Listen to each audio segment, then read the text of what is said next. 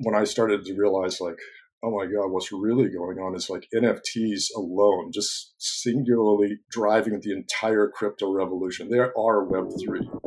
Welcome to the FinTech Gen podcast. I'm Presence, and every Saturday I speak to FinTech enthusiasts to learn about all topics related to FinTech. Learn from NFT artists to blockchain developers and business founders on how FinTech is changing the world we're in and how we can be a part. Welcome to the show, and let's get into it. Hi everyone, welcome to another episode of FinTech Gen. Today I'm really excited to be talking to Corellis, who is doing a bunch of things in NFTs from what I've seen. And you're the founder of Brand New Voices. I know it's like an NFT, marketing and branding. Mm-hmm. That's So I'm the founder of. Thank you for the intro, and I'm the founder of Brand New Voices. No, it's great to be here. Thank you for having me, Presence, and to meet you. So I'm the founder of Brand New Voices, and it's kind of it started out as almost an experiment in just traveling around, like just like everyone else traveling around Web3. But I have a lot of kind of background in. Before it was Web3, it was, we called it blockchain back in 2017. And that's when I started kind of getting into the space. I was a co-founder of a tech nonprofit, and we were trying to address, our platform was meant to address homelessness. And so my partner and I at the time, we set out on this really crazy mission to we wanted to guide conversations within using a tech-led solution to homelessness. So instead of we thought about explored well, should we just become a nonprofit and become experts in neither of us were experts in this field. So we thought, what inspired you to start it? Just a lot of empathy for the plight of homelessness. And there's obviously, that's the stem of both of our, I think more than that, we saw the conversations, they're just not very healthy online, especially on social media when it came to homelessness. And that was in 2017. And I'm in Portland, Oregon, in the Western US. And so the Western US has really been hit. It's the most visible, I would say, and out of any of the U.S. states, where it's Portland, Seattle, Los Angeles, these cities that it's just more out in the open, and so a lot of it was pretty raw.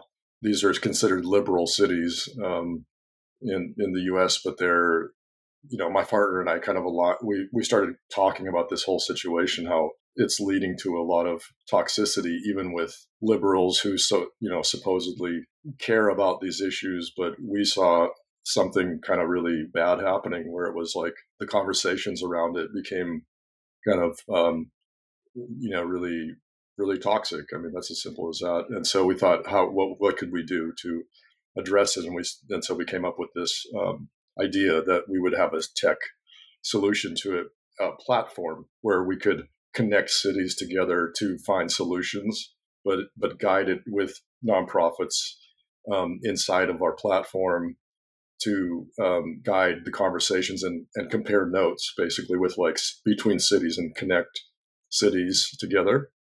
And then we had this other component, which we called a homeless hackathon. And so that was meant to be like a tech hackathon, but we were applying it to social impact and with homelessness, and it was meant to bring technologists and kind of younger generation attraction, a lot of tech people that have a lot of big heart, but maybe don't get involved in a cause like homelessness because it's not in their day to day. Right. Yeah. And that's what we started to identify, what are the things that get people into their day to day where they can solve big problems. And so that was a result of that. Ended up leaving that company. But a lot of the innovation that we came up with, I applied it to what I came up with Brand New Voices, absorbed a lot of that into what I do now. When Web3 hit, I was kind of ready for it. I felt like,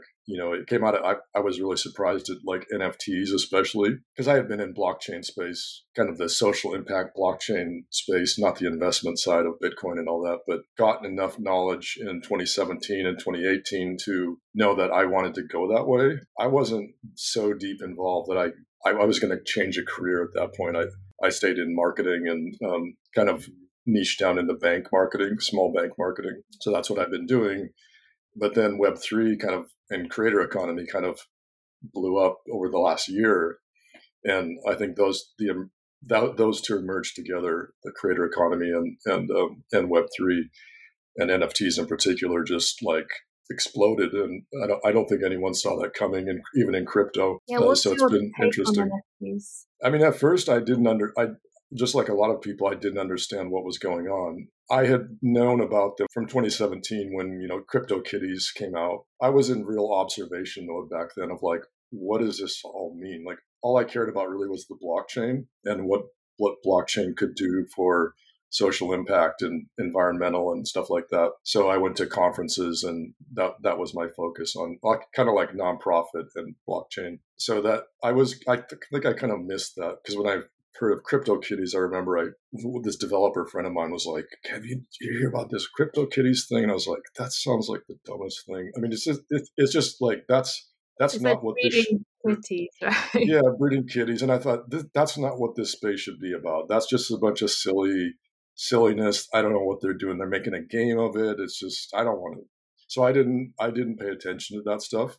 But that was the first the first NFTs were that kind of thing. I didn't know the movement that had been building since then. And so when it basically just when Beeple sold his big artwork in 2021, early March, I think it was, I was like, whoa, like this is insane. What is going on? Because this is not just this doesn't seem like a thing.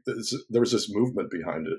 And then I started connecting the dots and going like, oh, it goes back to the CryptoKitties and all that. So then I started paying it. I started reading. I was like, I got to catch up now. So I started to really get into the culture. But I had this, I was fortunate enough to have enough of a base because of just understanding of blockchain and crypto to level up pretty quickly. But I don't think I still understood it for quite a while into 2021. I was still, like a lot of people, just exploring around and not quite understanding what the appeal was to like Bored Apes Yacht Club when that first hit. I didn't understand the difference between like the profile photos and the one-on-one artwork. I think it really helps to categorize those things in NFTs, to know that like, oh, a one-on-one is, a unique piece of art that is different than the PFP projects.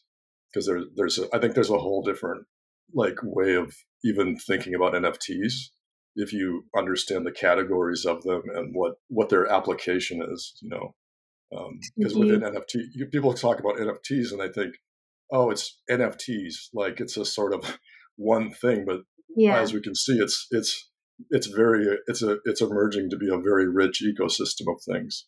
Mm.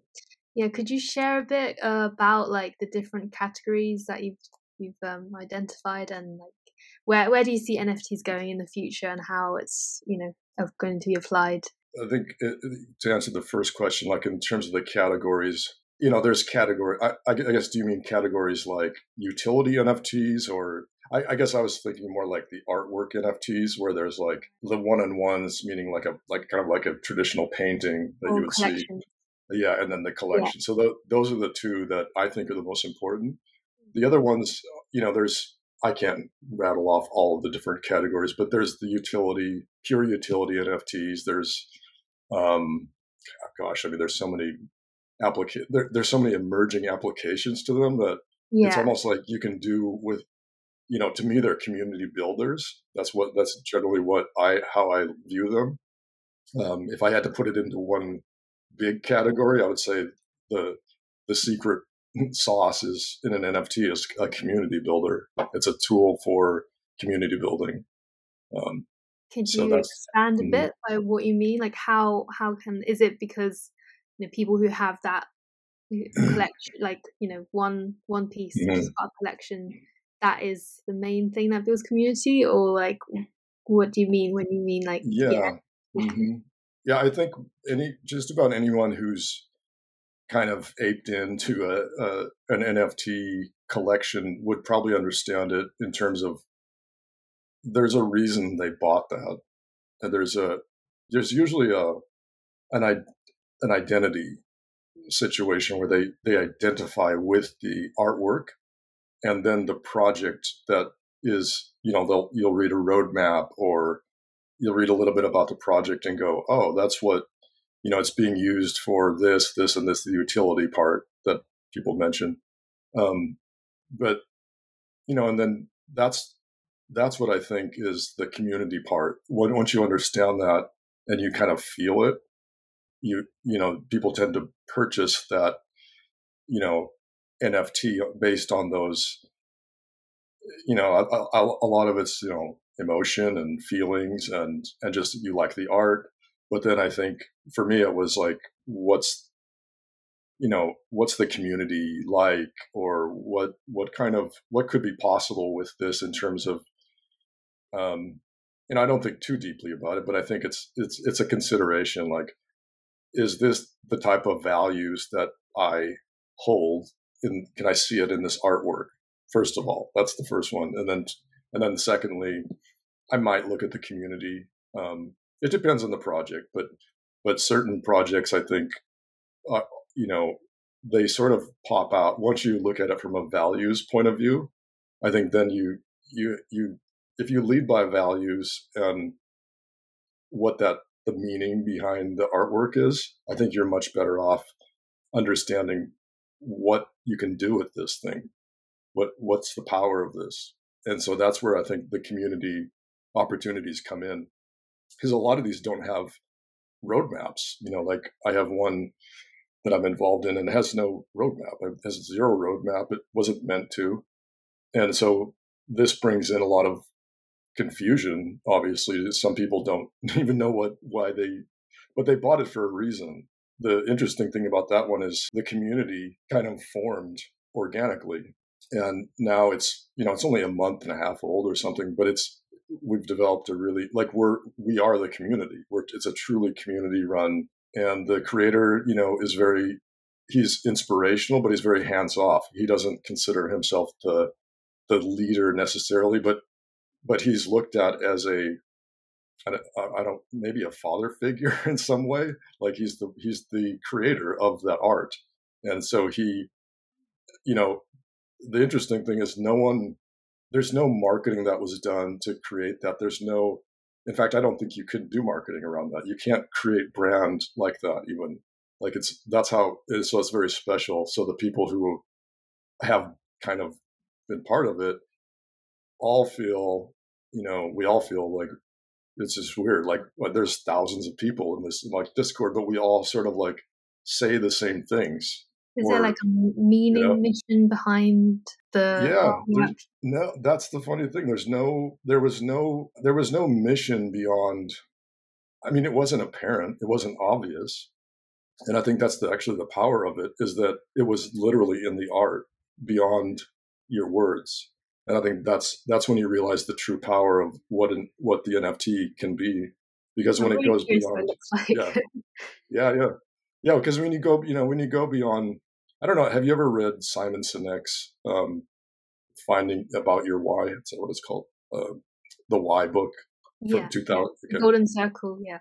Yeah, the Circle, yeah, exactly. I love that book, and I actually use that as a base for a lot of marketing and brand and just the community building. I think it's a fantastic book, but it's also, I mean, I think it applies to so many things, in life and business, but there's one part of the book where he talks about we almost don't have words to express our true why. Like when people ask you, like, why are you volunteering for this cause that you obviously feel passionate about? And usually the answer will be like, oh yeah, I mean, I just really care about helping people. And, you'll get these sort of answers that are because that's the language that we speak.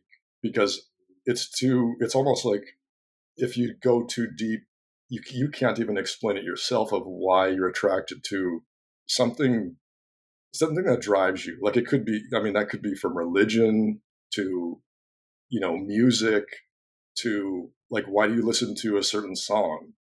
Like some people literally can't explain it.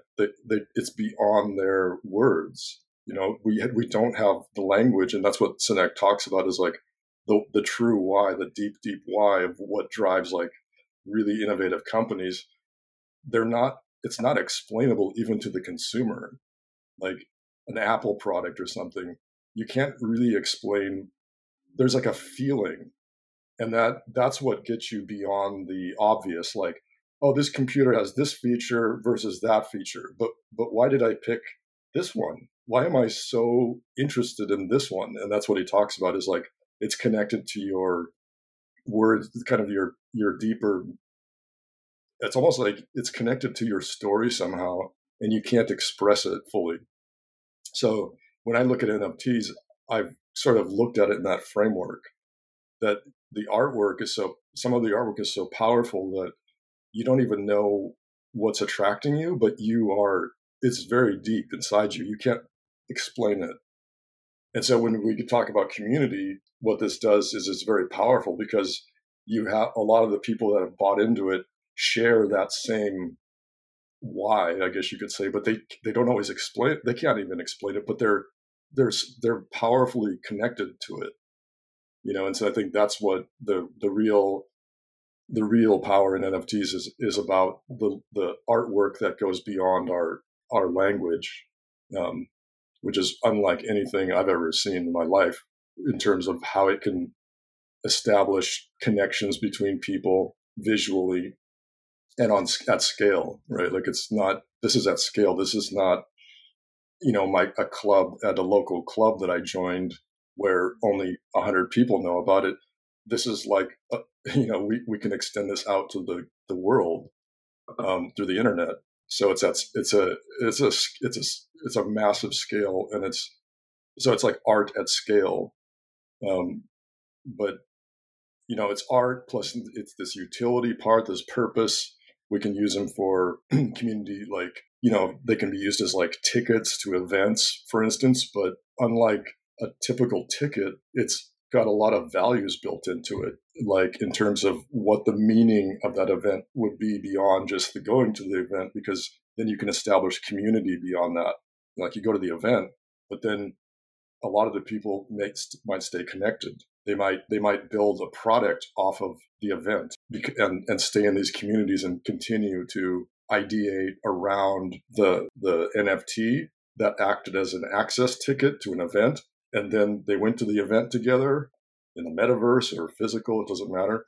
And then they network together, and they're using that community. They're using that same community that they bought into essentially through the NFT. It's just like fascinating how like the amount of money people are willing to pay for the NFT. Yeah. Like some people just think like, this is crazy. Like how do you justify the price for a JPEG? Right. And I don't know if have you heard about the latest just the other day, like Justin Bieber paid $1 million for one of the Bored Apes, which there's other Bored Apes that are worth that much, but that was not a rare one. And so people are like, what? It's probably worth, I don't know, 200,000 or whatever on market, but he pays $1 million. So it's like, why did he do this? And, we can speculate, but he got screwed. He's just dumb or whatever. Justin Bieber's just dumb. And I don't think so. I think what's happening is, I'm not saying he's gone through all this, deep thought about why he did it, but I think what we're starting to see is that it's worth that much. That it's kind of like a house when it's an expensive house and you've made an offer way above because you really want this house. So you could say that's kind of dumb too. Gosh, you paid like, $100,000 over the asking price. No one asked, why'd you do that? Because I want this house. It's very important to me. And so it's the same thing. This is like it's obviously a lot of money, even for a rich person. Like it's still a lot of money. Yeah. And what is he after? It can't just be the JPEG. There's no way. Like that's ridiculous. That's not what it is. It's more. And I think they're typically after is a whole new way of looking at business and building community that they can't do. Like even those Hollywood people, they can't do that. That's how powerful these things are. They can't access that level of you know um, people who are so would travel with them no matter what. Like that's just not possible. I don't think you can do it in another way except through the NFT, because there's a very, very powerful way that these things attach to people's identities that you can't replicate that in the real world with a ticket or an event. Like I would argue with anyone who says that, because if you look at an event, it's just not like that. You go to, you network there, you might network, you might do business with someone after the event, but it's not the same thing. You're not connected to the event in a values based way to your own identity, right? Like if I go to the Adobe conference and I go and meet a lot of people, this is exciting. This is a great, I paid a couple $1,000s for this conference. I learned a lot, but do I think of that conference as part of my identity? Like, a year later, right? Like the So do Adobe you think it's, conference, yeah. So like, you do you know? think it's because an NFT is like the underlying technology, once you buy it, you own it. Does that automatically make people feel like, oh, this is my identity? And is that where the Yeah, connection right. comes from? Yeah, Is it where like, yeah. that's a good. I mean, that's a good point. I think it's both a couple things. It's the convergence of the technology with that ownership. Because yeah, like if I go to the Adobe conference, I'm not an owner of anything. I paid money and I went to the event. Adobe took my money, Yeah. whatever, and they paid it out to the speakers and all that. But yeah, so there's this ownership piece that makes it very unique, which is really unusual. So there's that. That's part of it. But the second part is, I think, the art. I mean, honestly, it's like Gary Vee. If you look at what he's doing, he knew. Like, I don't know if he knew it or it's just something that happened, but he connected the artwork, which aren't very good, frankly. I mean, Yeah. I don't think, like, I don't know any artist who's like, that's really good art. But, So, but, yeah. but to his point, he's even said on interviews, like, that's not what the NFT is not about. It's not really about the art.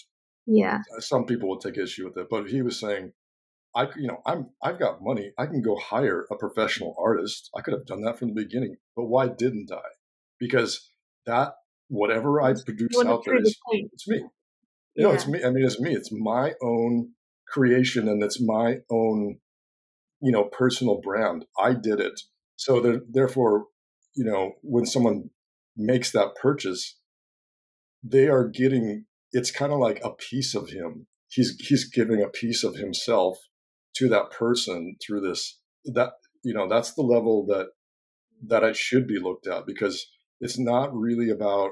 I guess you could call it storytelling. Like if you think about not the visual part of the art, but just the story. Art is storytelling, so it's passing a story on. So if you look at it, if you just take the storytelling piece, it kind of doesn't matter what you produce in the visuals or the aesthetics. It's about the story. Is this thing telling the story that I identify with? It has to be aligned with the person's story too. Like it can't just be some, like, if I don't like Gary Vee, I'm not Yeah. going to like his story, and therefore I'm not going to like his art. Yeah. But if I really am a fan of Gary Vee and his values, and I've followed him for years, maybe I'm going to look at his art in a whole different light. Just like art is, that's why it's subjective, because I can look at it and you can look at it, but we'll have different conclusions. And I think that's because of our stories. It's speaking to us differently. Yeah.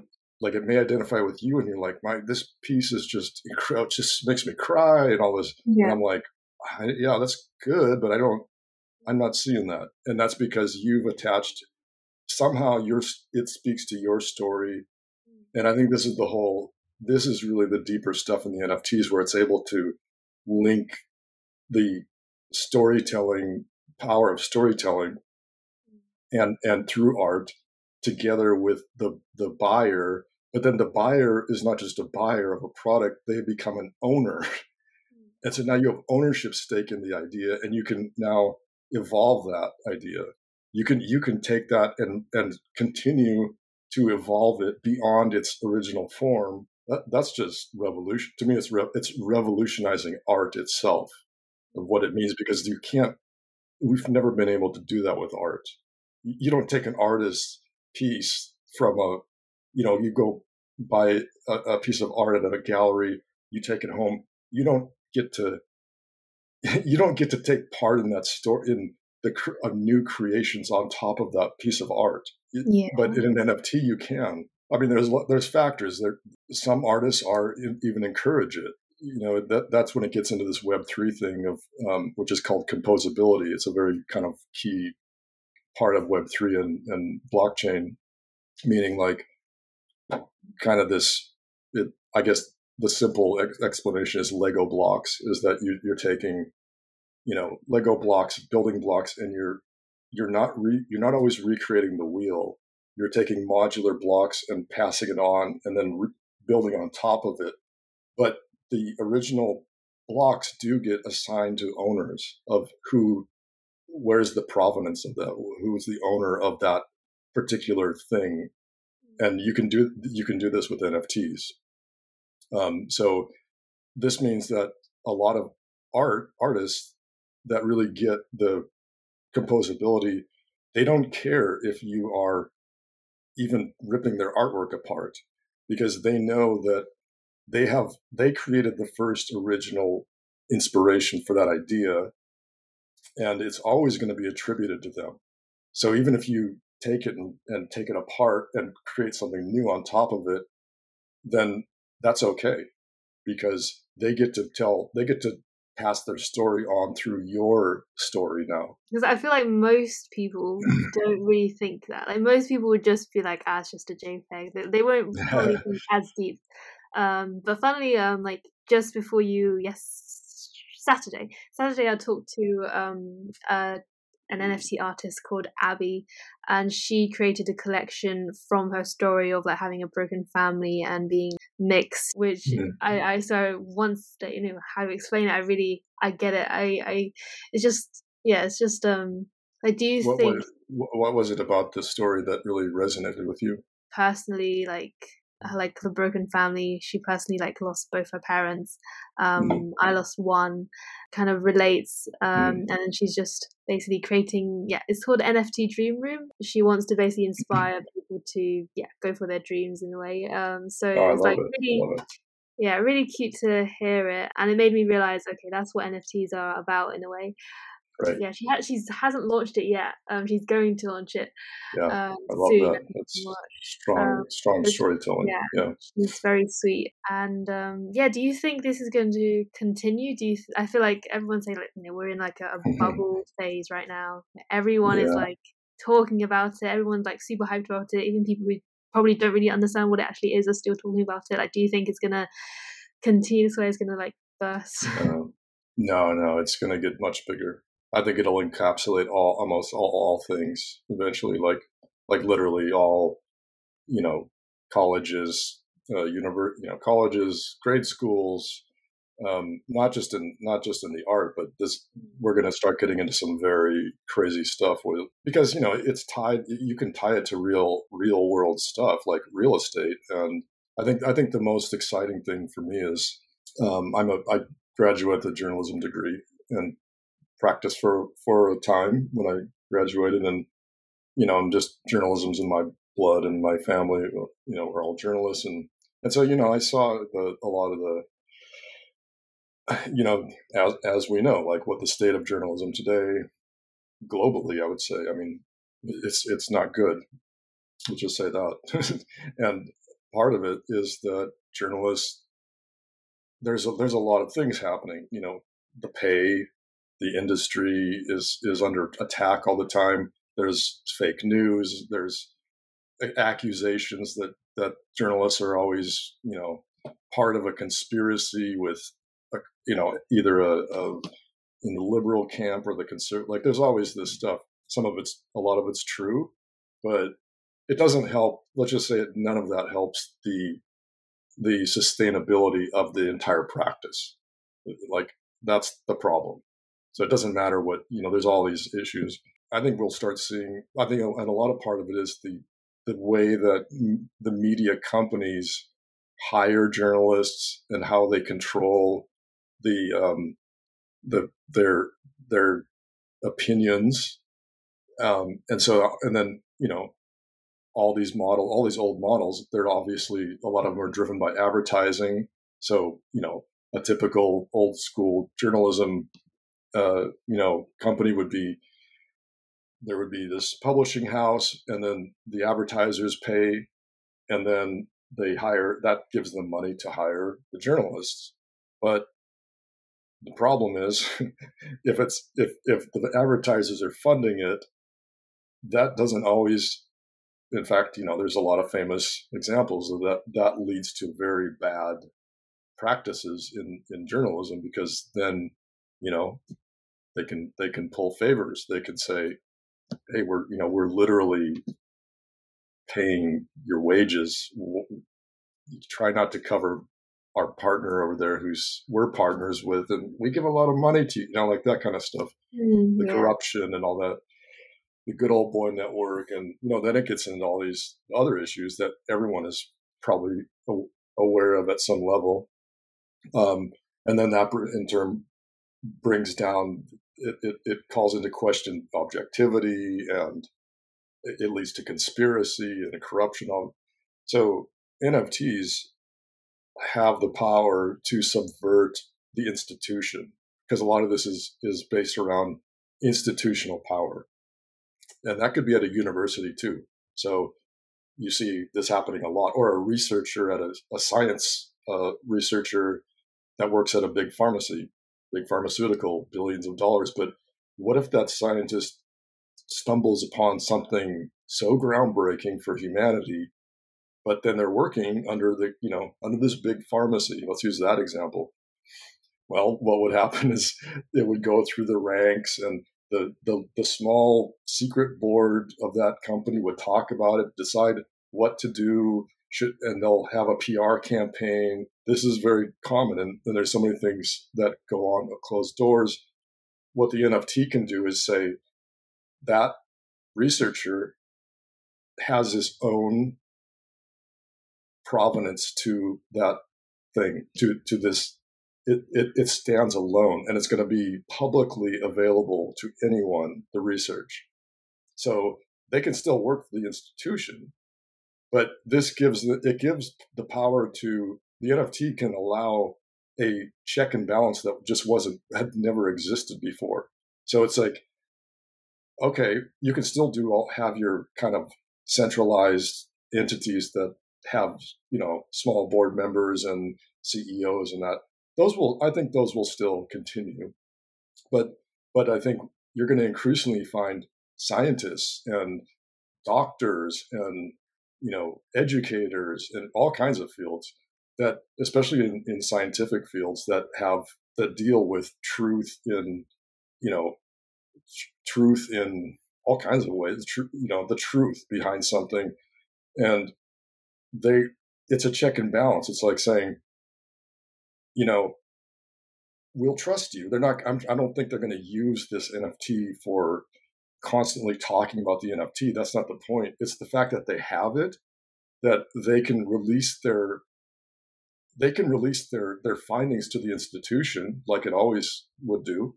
But it also has a check and balance, that this NFT, which is anybody outside of the company, inside of the company, can look into the research themselves. So that's going to, in theory, that would keep the institution more honest. It would be harder to get away with things. I'm not saying like it's not some utopia where there's no more corruption and there's no more of this. But I think it's a very powerful way to give it a chance that we've never had before out in society and this can go from this has to do with banks. I don't know if you're familiar with Pussy Riot. So Pussy Riot is in Russia, and a girl band that kind of punk. They were famously jailed in 2012 by Putin, and they went to jail, and they pulled, because their music spoke truth to power and all that stuff, and they're called Pussy Riot, which didn't go well with a lot of the Putin's views. So they put them in jail. So when they got out, they kind of became famous for just what they had done. And so they started to spin that into a new continuation of their brand, I guess you could say. They became really early adopters of NFTs. And when those came out, they knew the power of them. In that situation, maybe you're running for office or something, so you're a higher target. An authoritarian state is going to freeze their bank account. They're going to do a lot of things, and no one will know about it. It becomes this he said, she said thing. Oh, you did this, but who's to prove it? No one can prove it. But with the NFTs, so in this, going back to Pussy Riot, what they did is they started putting their art on the blockchain and NFTs, putting their artwork. I don't know if they were doing visual arts or a combination of visual and music, but basically they were putting these out on market and attached to the NFT, and then they were getting paid. So basically what that allowed them to do is continue making a living, but also more importantly, like getting their messages out, because it's going to the blockchain. It's decentralized. They're not tied to the central banks in Russia. What are they going to do? They can't seize their money. They can't ruin them financially once that NFT is out in the marketplace. That is very powerful. And I think you're going to see a lot of political application, both good and bad. It's not going to be all roses, but just the power of that is where I think this is where we're headed. And the interesting thing is it's done through art and art first focus. Art was the thing that led to this movement. It wasn't just NFTs existing as, they could be used for all these things, these revolutionary things. When I started to realize, like, oh my God, what's really going on is like NFTs alone, just singularly driving the entire crypto revolution. They are Web3 because they're the cultural people part of Web3, even blockchain, which I love. But blockchain, these are just technologies that support that. The culture and the people are in NFTs. That's the expression of our human, values mapped to the blockchain, you could say. It's really exciting to see where it's going to go, how many things are going to become NFTs. Yeah, it's wild. Yeah. So you studied journalism, and are you now so you're now on the marketing side? Are you doing tech stuff related to blockchain or? Yeah, no, not the tech side. I mean, I've done a lot of, journalism I just did for a short time, but I went into design, advertising, and I've gone through all kinds, many, I did a lot of print work and stuff like that. I've worked for the World Health Organization, just on remote assignments, and had, bigger clients, Nike, but typically front facing, or employee facing materials. So, and then got into web design, and I've mostly done web design for most of my career. But then marketing was always part of that mix, and I just never focused specifically on marketing.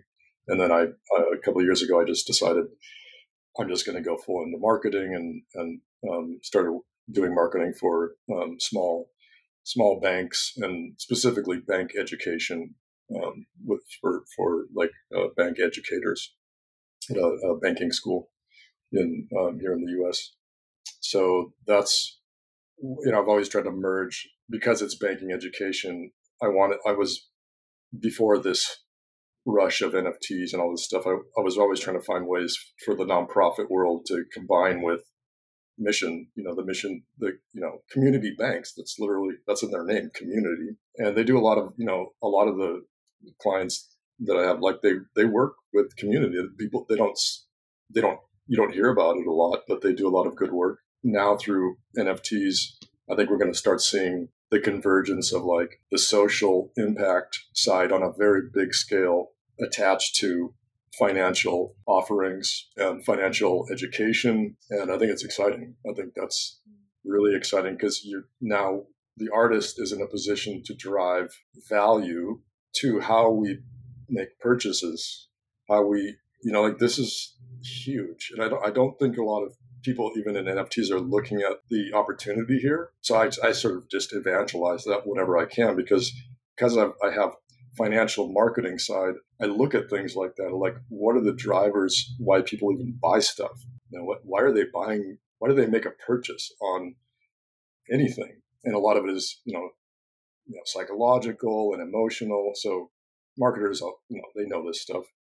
And but what if we start applying art to it and values that are we can aspire to? That maybe the art represents a community and the community is monetized through crypto. Maybe the purchases of that community will be different than in fiat money, which doesn't, what does fiat money mean? What does the artistic side of fiat money mean to most people? Yes, it has art. It's like it has artwork on it. Dollar bill or a euro. They all have a picture and there's artwork and some cool stuff going on. But what does that mean to people? Do you think about it when you make a purchase? What's on you're like, oh, this is a values that I'm passing on, therefore it's influencing my purchasing decision. So, but what if it's an NFT? And what if the values are so strong in that representation of currency that you actually will decide differently on what you buy into?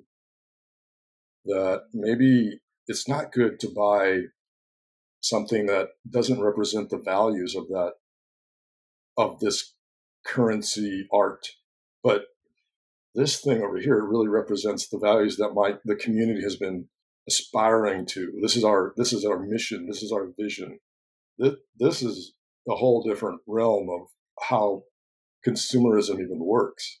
Driven by the arts versus like driven by quantities and widgets, stock price and all that stuff.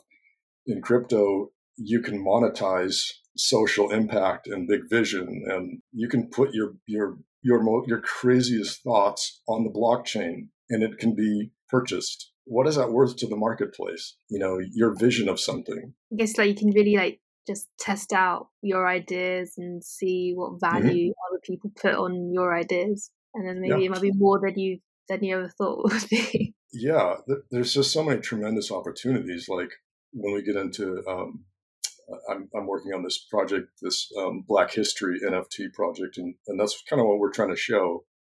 It's an experiment, to pair with artists. So we have some really interesting partnerships that we're developing right now with there's an artist collective in Africa that I've reached out to, and it's just really exciting because they can take part in this project of passing on, storytelling through their art, and then we can attach a lot of purpose and utility to the NFT that they produce, and they're telling their story. It's not ours. I mean, it's a community story. It's their story, though. It's their art. It's their vision. And then proceeds of that would go towards anything from, legal services to, nonprofits that are helping, Black-owned businesses or POC communities that, and these are, all over.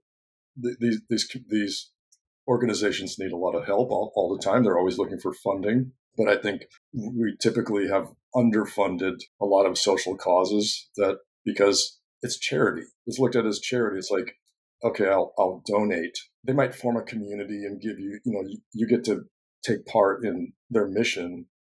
But generally, it's not in a way where you're an owner, right? Like you're not an owner of their mission. You're not an owner of you take any nonprofit or, social cause organization, you can contribute to it or you can volunteer, but you're not ever going to be an owner of it. and be able to guide that organization and their objectives. And that's what we see happening with NFTs and now DAOs, these things called DAOs. Now the NFT is combining with the DAO in these ways. That's why they're combining, because the NFT is bringing in the culture, people part and building community. And then the DAO is helping the governance part of guide the money flow and make sure it's transparent and have treasuries and so forth and decide what they're going to give money to. So this is another very powerful thing that, you're going to see emerging more and more is these combinations of NFT and DAOs, NFTs and DeFi, these financial DAOs. To me, like it's going to keep coming back to NFTs. That's why I've decided to focus on it, because I'm like, it's always at some point going to come down to NFTs, because it's people. That's the people part of crypto. Yeah, DAOs they are like automatic. So it's like an organization run automatically where there's no boss, essentially. Yeah, right? It's in essence that's. I think the automatic part is not so much that it just automatically runs it's more like it doesn't need a central authority, because it it's the blockchain is assuring the trust, mitigating a lot of the trust issues that exist in centralized entities. Why do they need a CEO? Like a CEO you have to have a CEO in a centralized company, because any centralized organization, because you need someone not just leading it, but they have a what's called like a cap table. They have a, obviously some of these CEOs get a lot of money, so that's their they take ownership stake in the company in ways that the rest of the organization doesn't. And usually, as we see, is a lot of these companies, it's very unfairly, it's the CEOs are making so much money that it just doesn't, it's not even, it's like the people working underneath are almost like slave labor at this point, because they don't get to take stock they can buy stock, but they can't influence the organization in a meaningful way, no matter how hard they try. Yeah, so I guess having DAOs means that everyone can contribute, and that like everyone, it makes like work more meaningful for everyone. Like normally, if you're like the founder of something, you genuinely feel like this is my baby, I want to grow it. But people working for you probably don't feel that. But if it's like a DAO, they will. In theory, yeah. I think we're at such an early stage with the DAOs that they're not like magic. There's a lot of problems with, there's some famously bad things, some pretty bad things happening right now with some of the DAOs. That's probably going to make regulators really start to investigate what's happening. And so there's, everything from illegal activity to just not what they're cracked up to be when you get into some of the DAOs. Like you talk to people who are actually doing stuff in them, and it turns out it's no better than working for some company and you're not making much and you're slaving away, you're working 12 hours a day. So and I think that's not the problem of the DAO. Again, this is a community problem. This is a community issue. Just like you can't, like, would you say all companies are bad because of their companies? No, there's the culture of the company, and there's all I think in Web3, the community is that piece that is always going to be the deciding factor between a good one and a bad one. Whatever it is, an NFT, a DAO, even a cryptocurrency, it's the community behind it and how it's applied, and what's the governance, like what's the vision of that community? What's the community vision? Who's the leaders of this? That they're not leaders in terms of like CEO where they get, but let's face it, I think any organization, whether it's in Web3 or whatever, they need leadership. You have to have leadership at the top that influences people or inspires them to do stuff. And so that in Web3, it typically doesn't mean they're getting paid like they would like a CEO, but I don't see any reason why they shouldn't get paid. It's just, even if they were getting paid a lot, it's more about in a DAO, the power is the transparency, where they can say, I want to make $10 million, but in a traditional company, the board would decide, and does it deserve? Yeah, let's give them 10 million. So it's all backdoor dealing, closed door. But in a DAO, it's like, I want to make 10 million, but I want to put that out to vote. It has to go out to vote for the whole organization now. So there's a transparency that is there. And so I think that's the part that people don't realize, is that it's more about a trust. It's a trust issue. Yeah. That's the missing piece of the trust factor. It's not about like removing all authority in the organization. It's about like having trust in those decisions. And are we able to trust that decision? And in the DAO, you can. Yeah, it's going to be very exciting to see, what happens. But I'm aware of time, so this conversation went by very quick. Thank you so much for sharing. Genuinely, it's like really, really interesting to see your point of view of NFTs. Definitely haven't really heard of this part before. I'm sure everyone would like have a new perspective on NFTs. Final question, a few different fun questions is where would you recommend people go if they want to really educate themselves properly about NFTs and like learn more about it? I would say, there's so many different ways of doing it, but right now, I mean, honestly, I tell people like, just get into something. Like, go into a project that you feel something for it, like the art or something really speaks to you, and don't spend all your money on like all your life savings on it. Obviously, like make it, it should be. But I think it should be a little bit like, that's a little bit expensive. But it should be, I think it should be, because I think that brings up you're going to appreciate it more, frankly. Yeah. You're going to, and so I'm not saying like, again, it's not financial advice. People can do what they want. But I would say get into a project that you've researched enough a little bit about look at the founder behind it, really the team. Like that's what I would look at the most. And then buy into it. And through that process, you're going to learn a lot, even just the purchasing of it. You will learn a ton. And then just knowing that process and then getting into the community maybe and really take part, you will learn all kinds of things that you just didn't know. And from that, I think you can learn a lot of other Web3 things like DAOs and DeFi and all the other stuff attached to that. All that NFT. So that would be my advice. Just buy in get something you like. Treat yourself, guys. Treat yourself right. Yeah. How can people find you if they want to find you and like get to know more of what you do about Brand New Voice? Yeah. So I'm at brandnewvoices.co. There's right now it's being overhauled. I'm mostly on LinkedIn, to be honest, and LinkedIn and Twitter. So you can find me there. If you just type in Corrales, you'll find me. Your profile pic is it crypto? It's not. It's sort of a derivative project. It's called Expansion Punks, and it's actually a diversity.